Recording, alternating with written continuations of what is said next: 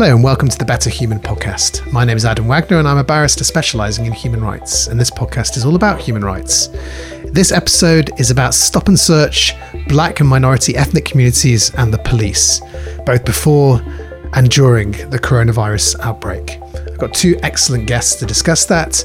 Katrina French, who is the CEO of a brilliant charity called Stopwatch, which campaigns for responsible and accountable policing. And Matthew Ryder QC, who's a barrister at Matrix Chambers and the former Deputy Mayor of London, leading on social integration. The Better Human podcast is supported by Goldsmiths Law and their pioneering new LLB Law undergraduate course taught in London. Their programme prepares you for the 21st century legal practice and is a great first step to a legal career. This podcast is self-funded. It doesn't quite break even. If you want to help keep it going so I can discuss interesting human rights issues, then please go to betterhumanpodcast.com. That's betterhumanpodcast.com and consider giving a few pounds a month, which will be a huge help to making it sustainable. Thank you, Katrina and Matthew, for joining me. I really wanted to do this podcast to discuss, first of all, the issues arising out of coronavirus, and particularly around Stopwatch's work, Katrina. And secondly, after the death of George Floyd, whether you think that is making a difference in the UK, whether there are similarities or differences to the position in the UK, and what you think is going to happen going forward. So, Katrina, could we start by just talking a bit about what Stopwatch does? Certainly. Thank you for having me, Adam. Stopwatch is a research and action organisation that formed in 2010, and our whole mission is about campaigning for fair and accountable policing, specifically around the use of stop and search. Over the last decade, what we've seen is that the rate of ethnic disparity within the police power stop and search has continued to increase, and we believe there's been a weakening of accountability mechanisms, which has left many communities feeling like their voices aren't heard, that they don't receive fair treatment by the police. So our role is to advocate for fairer policing and also ensure that impacted communities have their voices heard and that they're involved in any policy discussions. And when you talk about stop and search, can you explain to people who might not know the technical term, like what is stop and search? When do police do it? What do they need to have in place to do it? As in, what do they need to suspect something? How does that all work in practice? Okay, so I suppose stop and search is a policing power that allows officers to allay any suspicions they have that a person may be carrying a prohibited article. A prohibited article could be a weapon, it could be someone else's bank card if it's stolen, it could be illegal substances such as drugs. So there's a wide range of reasons why an officer could stop you. In order to do so, the law says that an officer must have reasonable suspicion. And I think therein is what lies the problem, is what some officers believe to be reasonable suspicion others or community members wouldn't see as reasonable suspicion. And the whole, I suppose, premise of this policing power was to not arrest people on the basis of officers' suspicions, but to allow at a street level for those suspicions to be allayed and for the person to go about their business if they didn't have a legal article on them. However, what we've seen since this legislation came in 1986 is that it has been used in a discriminatory manner, and it has left communities feeling that they've been stopped and scarred, because statistically about, at the moment, 75%, in some cases 80% of stop and searches result in nothing being found. And people feel as though they're being criminalised merely for walking on the streets, and usually coming from a black or ethnic minority background. So if I can just bring you in, Matthew, you've been involved in some of the big cases around stop and search, and there's a strong theme of human rights issues in this area. Is that fair to say? Yeah, definitely. I think stop and search is the primary interface between which the police engage with members of the public and exercise their powers. Apart from when you make a complaint and the police come and try and sort out a crime, stop and search is the main way they're going to interact with members of the public. And particularly, it's historically been a primary flashpoint between the black community and policing, because it's been the way that the most awkward, difficult and complex relationships between police and the black community have played out. Pretty much every major historical kind of eruption of emotion, anger and serious consequence between police and the black community has in some way been connected to stop and search, apart from probably the Stephen Lawrence case over the last 30 or 40 years. And there are two types, really, of stop and search. There's the stop and search based on reasonable suspicion, which historically has been a way of distancing the stop and search power from the more amorphous stop and search powers that existed in the 70s and which were highly criticised. So that reasonable suspicion stop and search exists. But then there's a stop and search that doesn't require reasonable suspicion and is based simply on the police deciding that in a particular area over a particular time, they should be allowed to make stop and search without any form of reasonable suspicion of the people that they're stopping and searching. And that's newer, it's highly controversial, and it's probably the most dramatic reason why stop and search has increased with the black community in the last 5 to 10 years. And that's under Section 60 of the Criminal Justice and Public Order Act 1994. Yeah, when you hear people talking about a Section 60 stop and search, that's what they're talking about. They're talking about not reasonable suspicion, but what you would call suspicionless stop and search. In other words, an authorization over a particular time in a particular area, the police can stop anybody they want without suspicion in order to make checks for certain items or to look for certain items they shouldn't have. And it's highly controversial. And to use that, they need to what do they need to believe with good reason that serious violence will take place, and it's necessary to use the power to prevent such violence, and that or that a person's carrying a dangerous object or offensive weapon, and that would disapply it sort of gets rid of the necessity for reasonable suspicion. Yeah, I think when you've explained it like that, it's quite important for the listeners to realise those requirements that you've just outlined are the requirements that a senior officer must meet in order to impose the order on an area. So those are the requirements for an order to be imposed. An individual officer then acts within the area under that order. So each decision, each officer doesn't have to always contemplate what is the risk of serious violence within that area at that time. That isn't a reasoning process. It's not like a reasonable suspicion stop and search where they have to assess each individual stop under quite strict criteria. Once the order is imposed, the reasoning process which the officer has to go through is a fairly simple one of deciding that this is an appropriate person to stop within that order. And Katrina, your organisation has been very involved in assessing and reviewing stop and search over the years, and particularly keeping on Section 60 powers, this sort of power to disapply reasonable suspicion in particular areas for particular times. What have you found when analysing it? That actually under a use of a Section 60, the efficacy in terms of the find rate for weapons is, according to the statistics published by the Home Office, 2%. And when you carry out a weapon search under PACE, which is the reasonable grounds threshold, you're more likely to find weapons. I think the find rate was 14%. So what we see is when officers kind of abandon reasonable suspicion and just willy-nilly go up to anybody and decide that they want to stop them, it's not only going to harm community relationships because people would like to feel that they should be stopped on grounds, you're less likely to find a weapon. So it doesn't feel like it's a win-win. I think last year or the year before in Birmingham, they had a Section 60 for the whole of the city. Birmingham has over 1 million residents.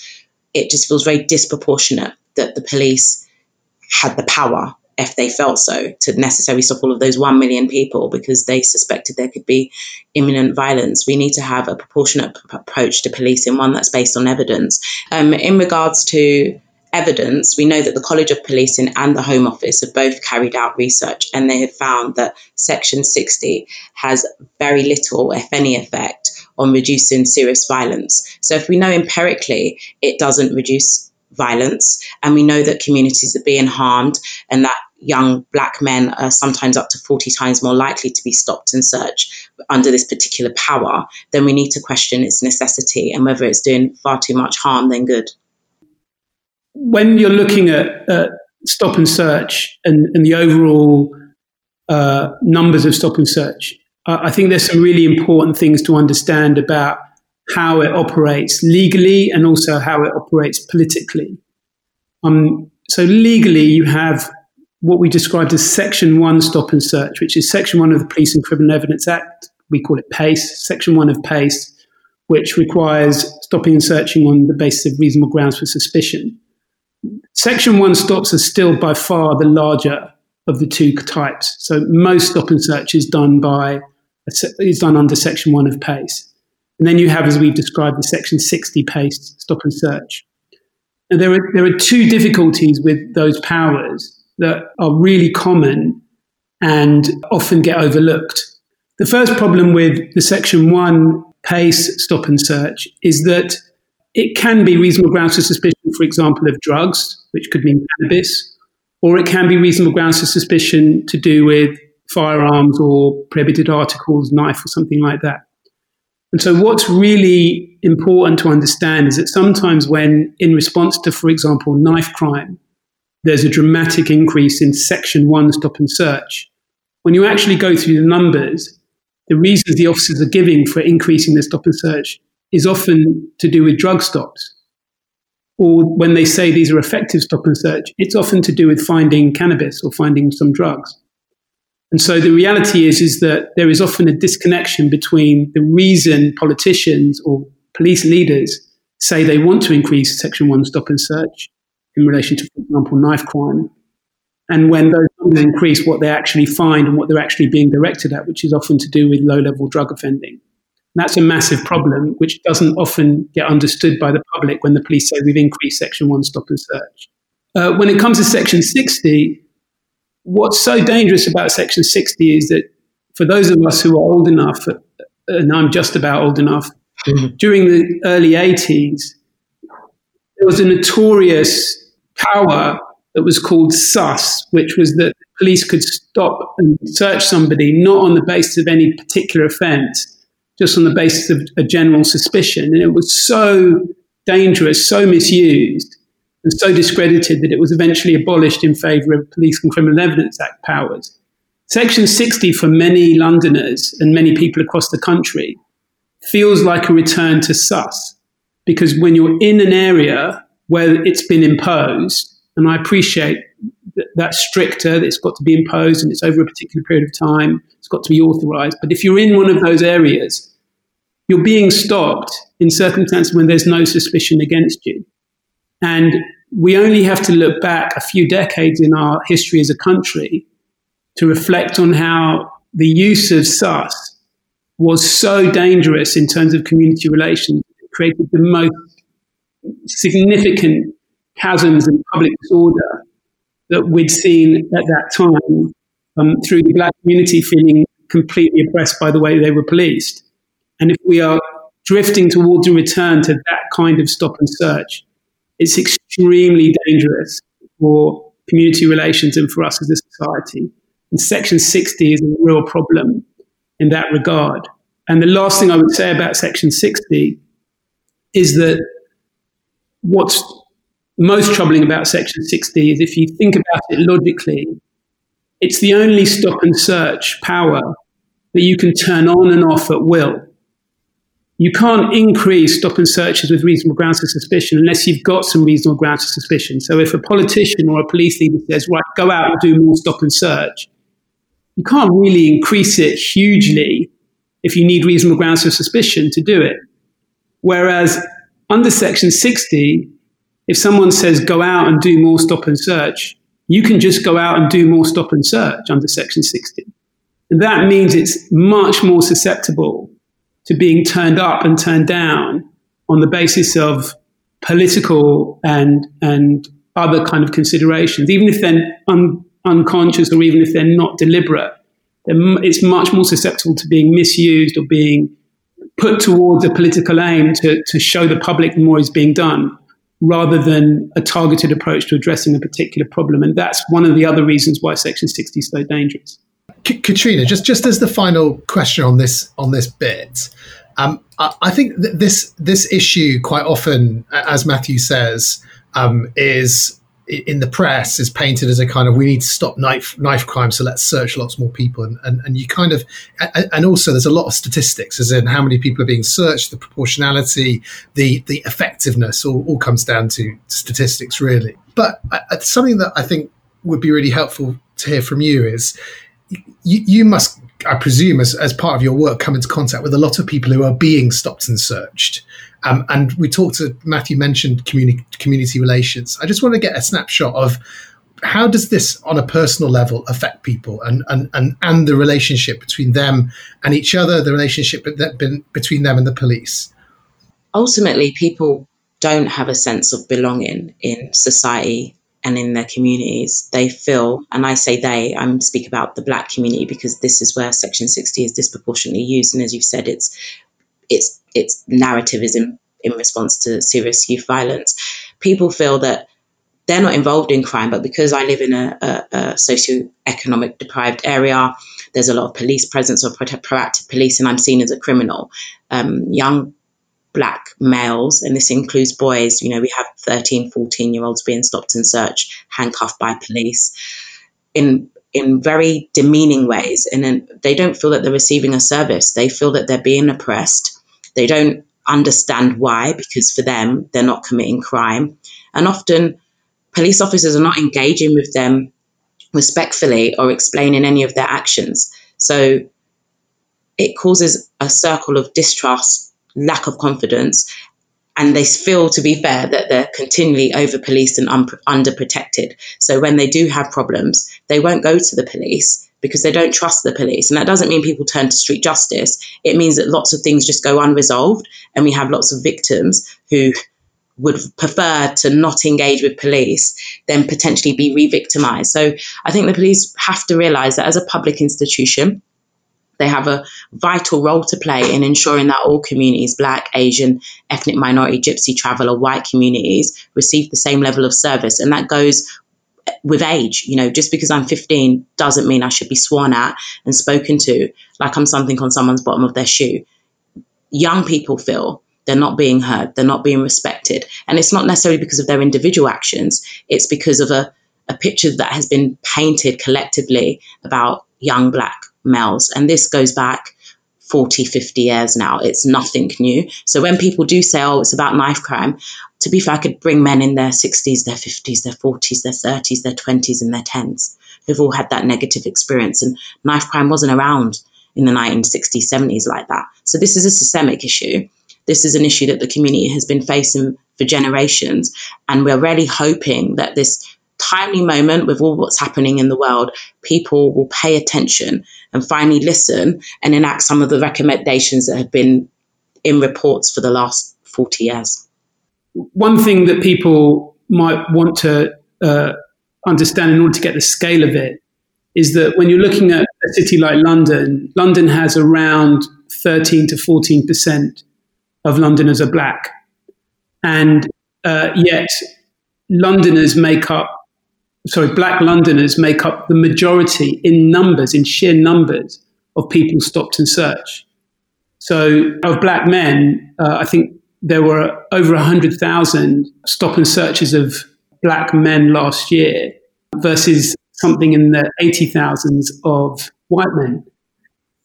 Now, just to kind of get your head around that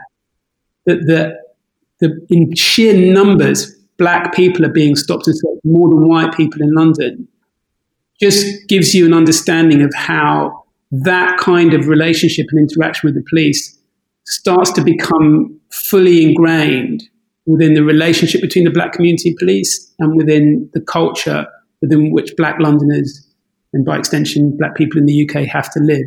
It's really an unhealthy type of relationship which we need to be moving away from rather than embedding.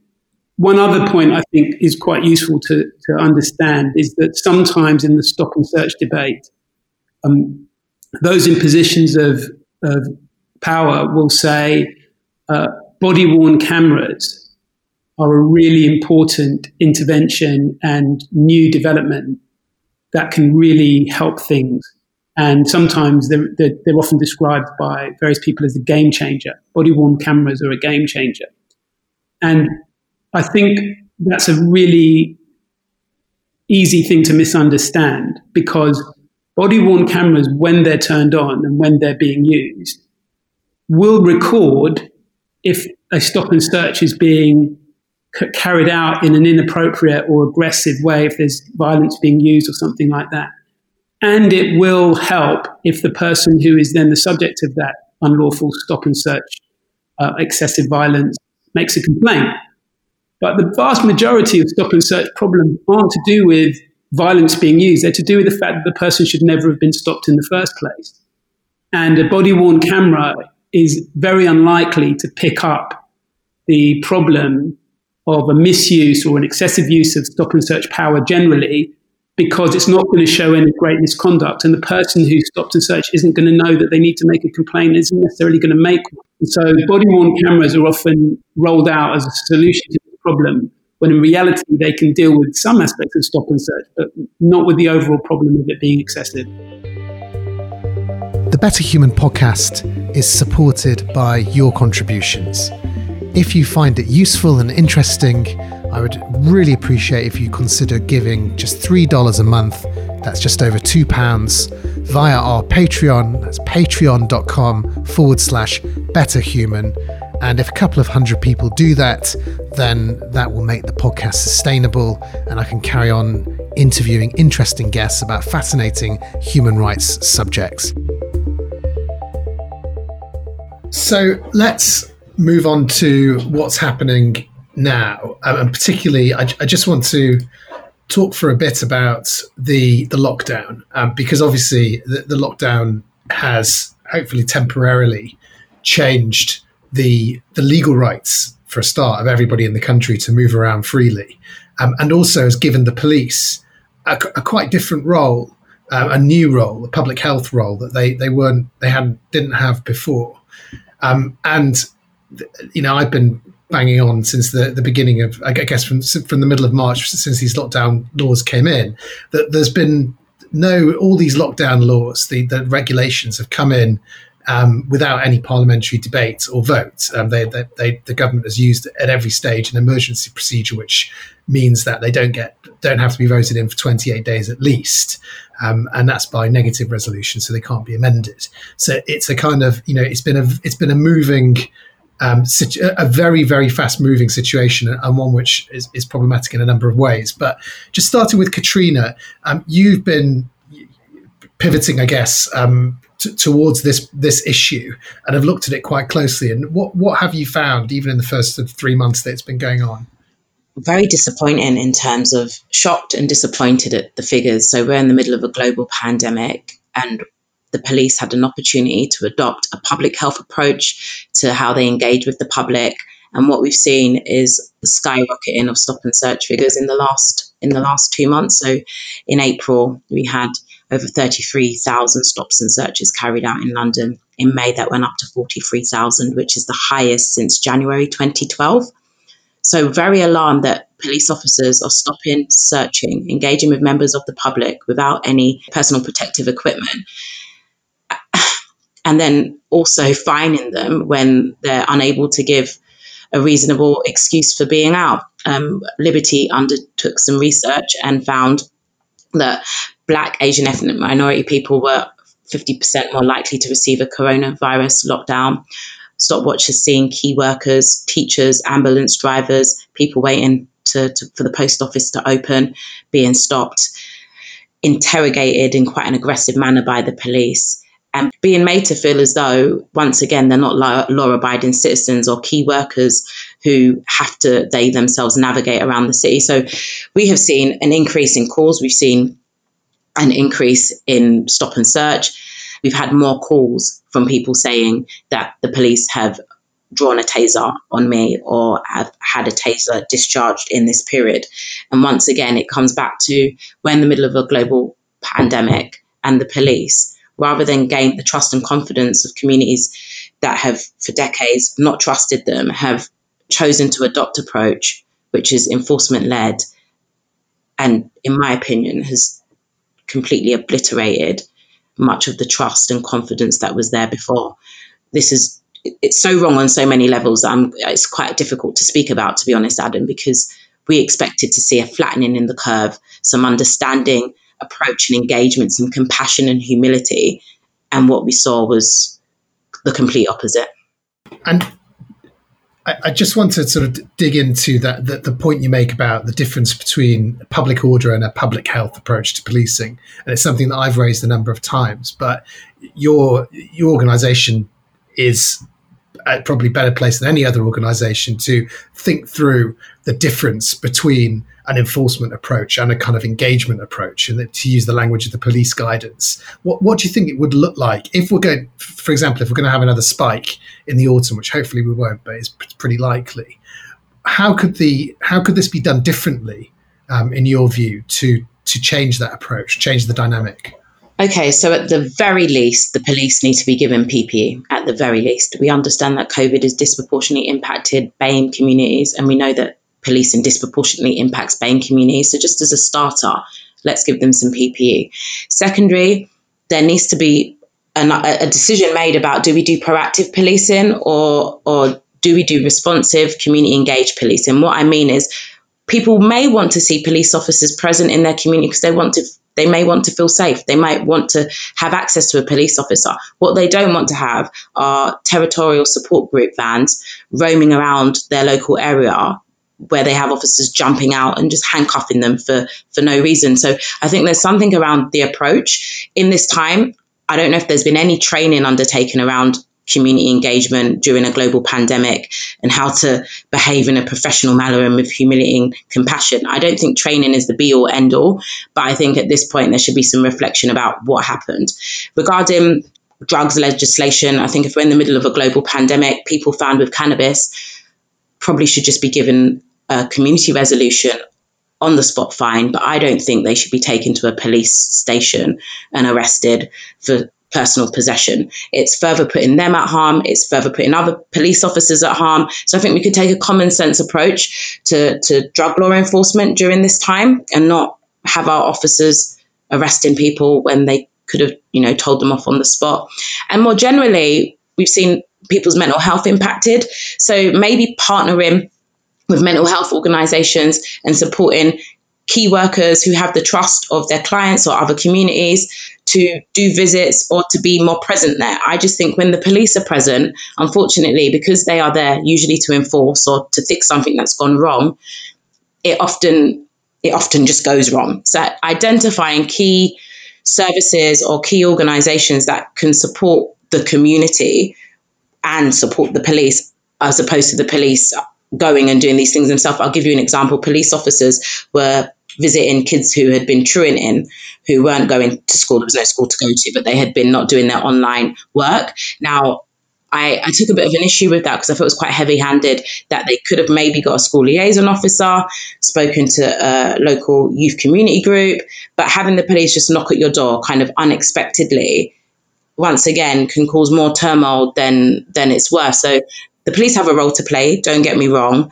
I just think we shouldn't be leading with enforcement. And if a spike does happen, we need to look at this period very closely and understand how Black, Asian, ethnic minorities communities were disproportionately impacted, and maybe have some sort of round table where those people that were impacted can inform the police about what they did wrong. Because I think part of it is ignorance, denial, incompetence. But if someone tells you what you did wrong and you choose to not listen, then for me, you're purposely making that decision. So there maybe is an opportunity for communities to have been impacted. But I'll be honest, Adam, this is nothing new. So people are sick of talking. They just want action. And the action is that the police carry out the law in a lawful manner and proportionately. And under the current way, they haven't done that. So I know it was about a solution, but I was going to say, let the community say, but they're so tired. We just want to be treated fairly and equally, and it shouldn't be so difficult. So yeah, a public health approach for me sees the less of enforcement and more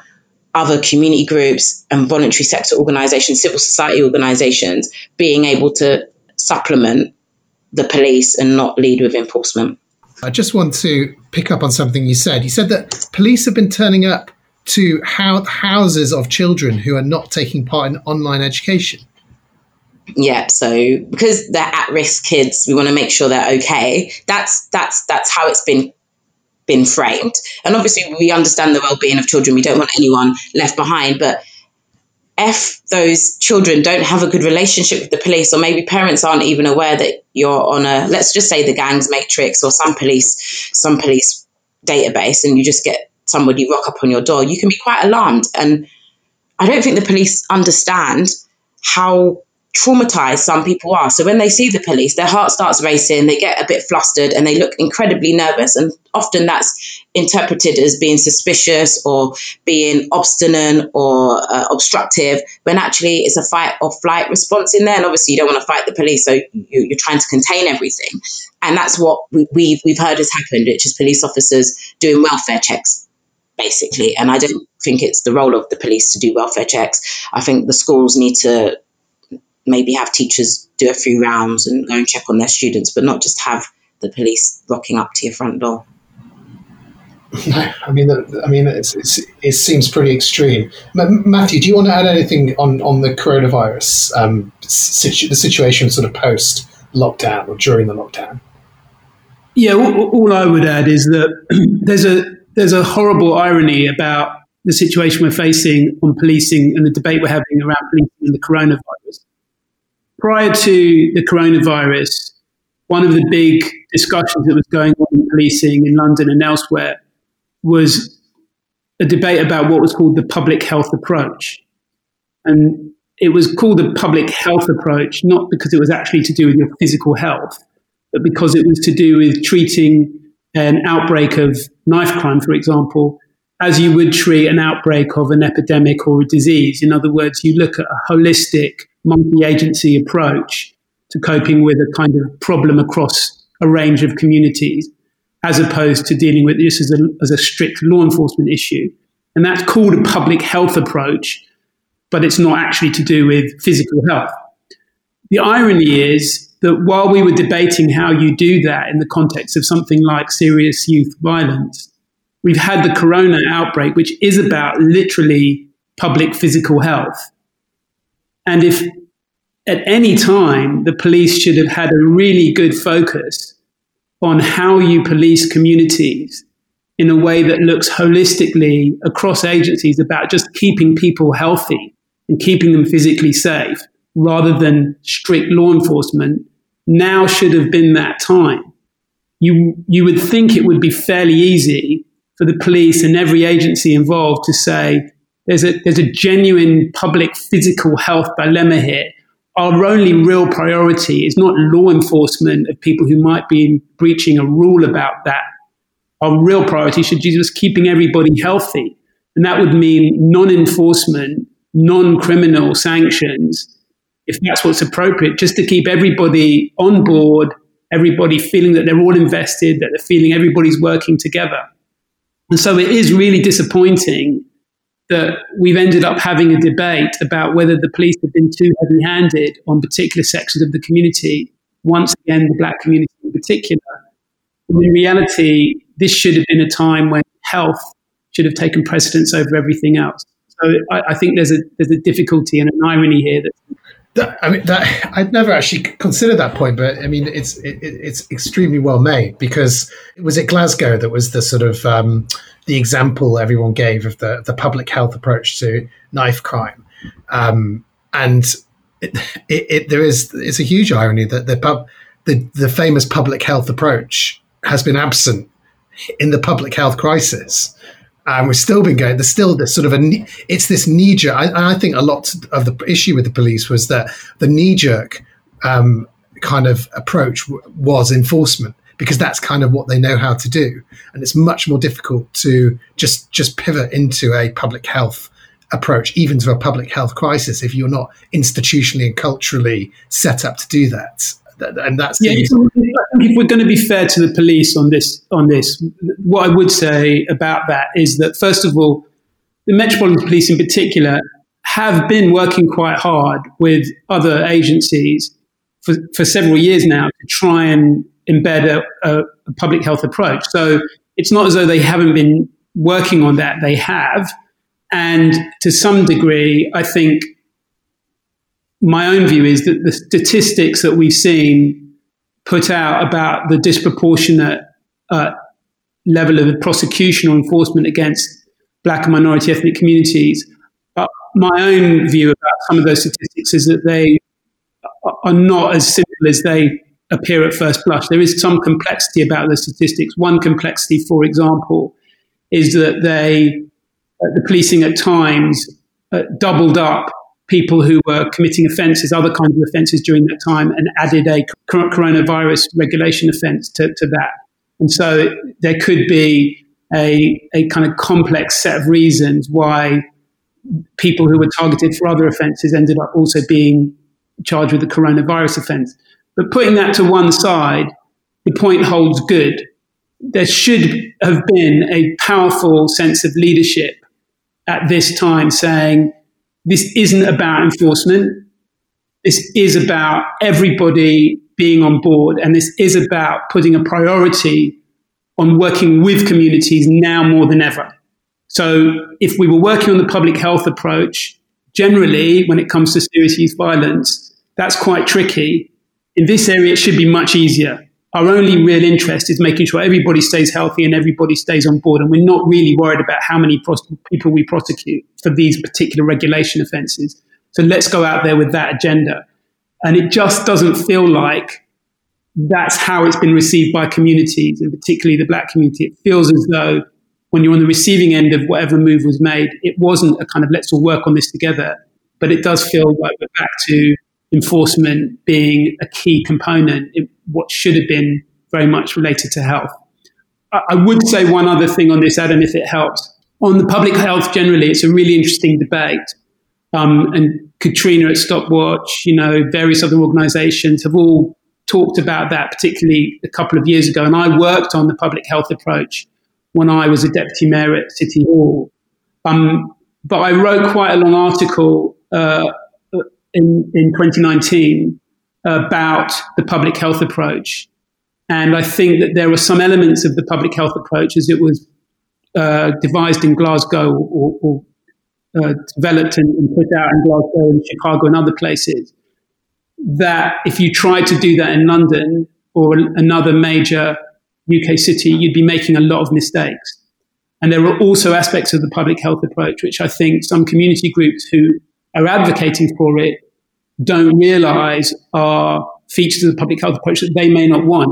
And just to give you one example, public health approach involves higher levels of enforcement in the police's mind and higher levels of data collection about people who haven't necessarily committed offences. And those are two things which many communities, particularly the Black community in London, isn't very comfortable with.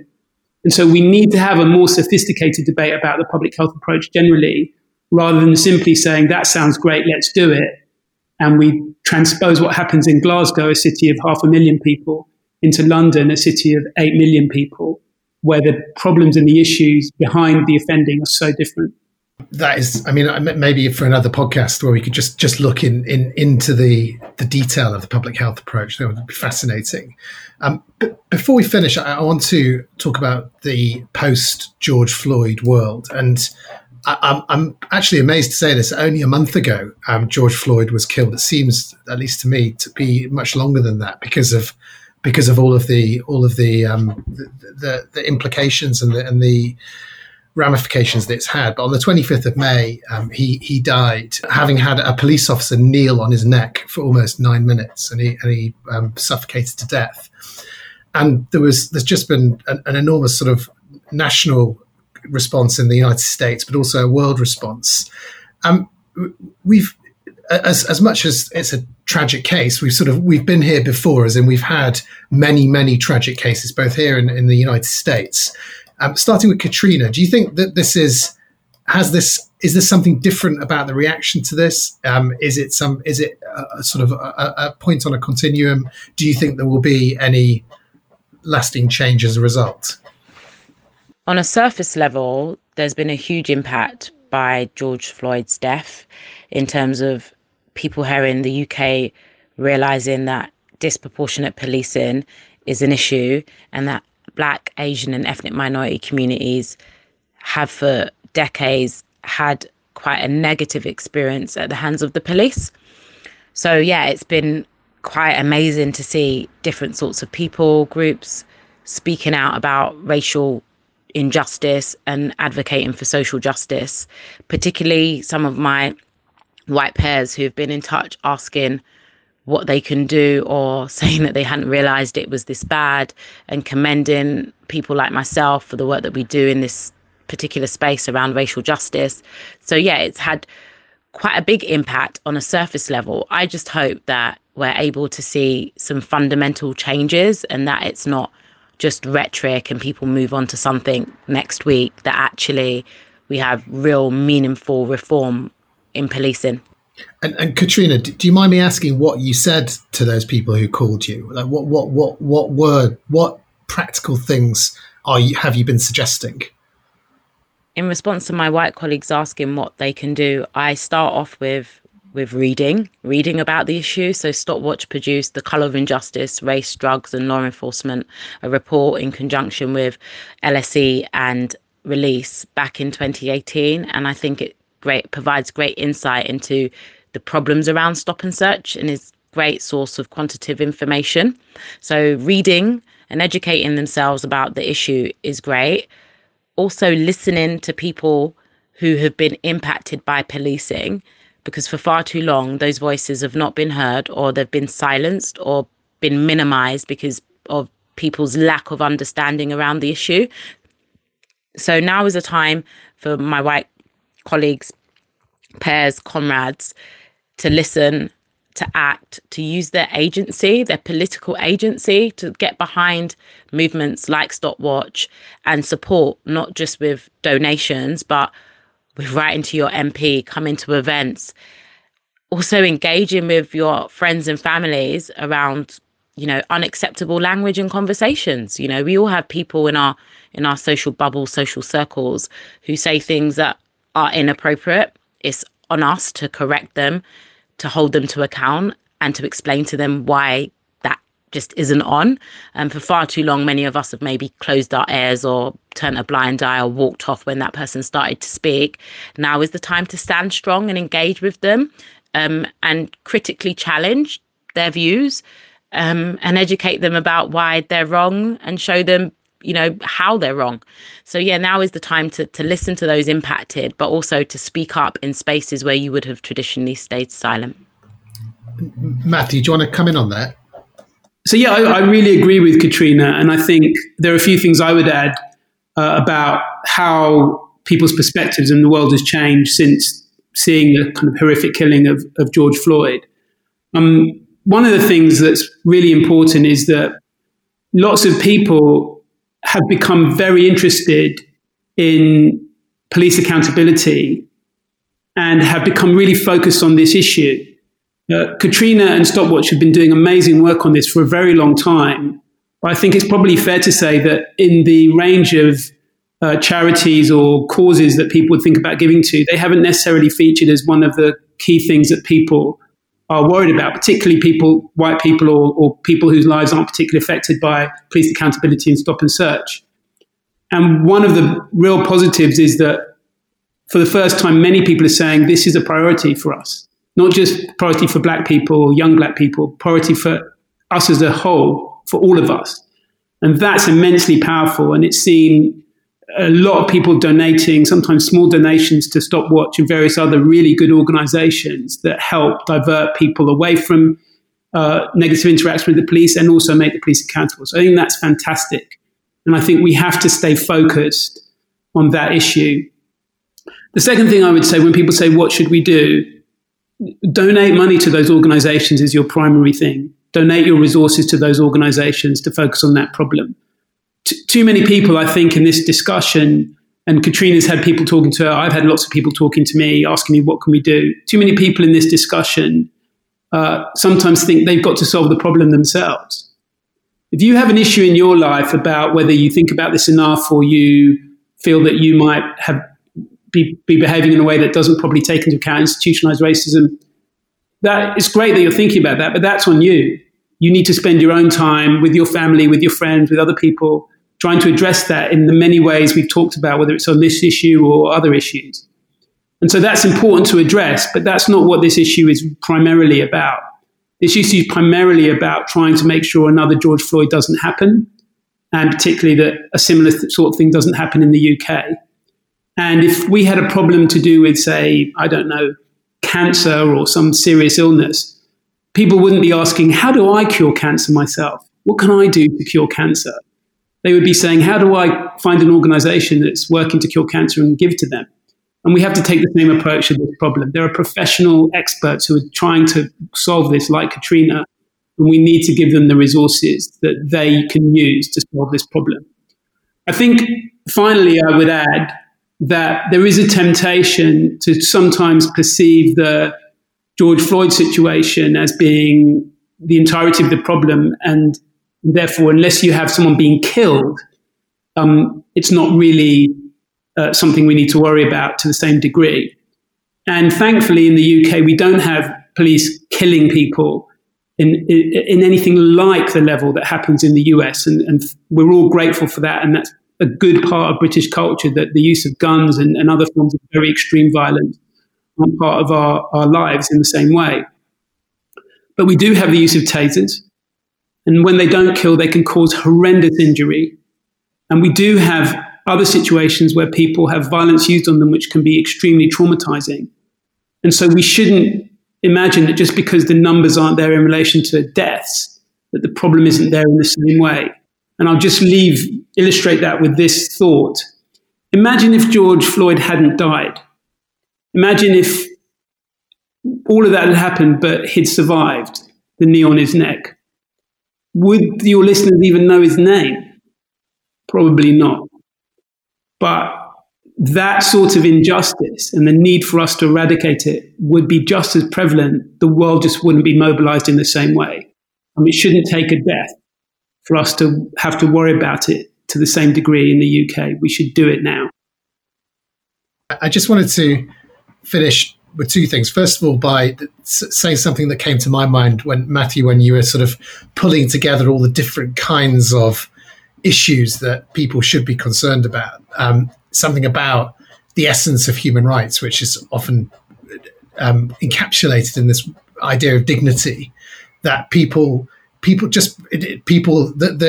a person to live their life in dignity takes an enormous amount of things to go right, if that makes sense. And it's actually quite easy to undermine someone's dignity, whether by stopping and searching them aggressively or, unjustifiably, by creating a sort of an atmosphere of persecution that in their everyday lives and in their areas, and then leading all the way up to the violence and even murder that we see as well. And I think that you really sort of have both pulled that picture together. Katrina, I wanted just to finish with you and ask you, we've spoken a lot about donating to Stopwatch. How would somebody listening go about and do that right now? Stopwatch needs all the support it can get. We are a small organisation that is volunteer-led, so we appreciate donations and we appreciate offers of support. So if you're interested in getting behind what we do, please visit our GoFundMe page. We have a national campaign for fair and accountable policing that we're fundraising for at the moment. We also have our newsletter that comes out every month, and it's a roundup of things around disproportionate policing. So if you're interested in knowing more, you can sign up for that. And in general, signpost people who have had negative police encounters, specifically around stop and search, to us so that they can get the assistance that they deserve and need. So those are just some of the ways that, you can support us, and follow us on Twitter. We're on Instagram. Just follow us and share our work. In addition to sharing our work or volunteering your time to support us with your expertise or making a donation, we'd love to see you at one of our events. That is outside of social distancing times. We turned 10 this year and we're hoping to have some sort of celebration. And it's also the 35th anniversary of the Police and Criminal Evidence Act in 2021. So we're hoping to do a public event around there. So there'll be some opportunities for you to come and meet us, engage with the people that we support, understand our work in a different way, but more importantly, just become part of the movement. Thanks so much, Katrina French and Matthew Ryder. Thanks a lot, Adam. Thanks very much. So thank you very much to Katrina French from Stopwatch and Matthew Ryder QC from Matrix Chambers. If you want to find out more about Stopwatch or help them out, you can go to stop-watch.org. The Better Human podcast is supported by Goldsmiths Law and their pioneering new undergraduate course taught in London. Their programme prepares you for 21st century legal practice and is a great first step to a legal career. This podcast is self-funded. It doesn't yet break even, so if you want to support it and make sure it carries on past its first year, you can go to www.betterhumanpodcast.com. I'm amazed that 50 people are now supporting the podcast every month. Just a few pounds a month would make a huge difference. Thank you very much to Samantha Brough, who is the editor, and I have been Adam Wagner. This is the Better Human Podcast. See you next time.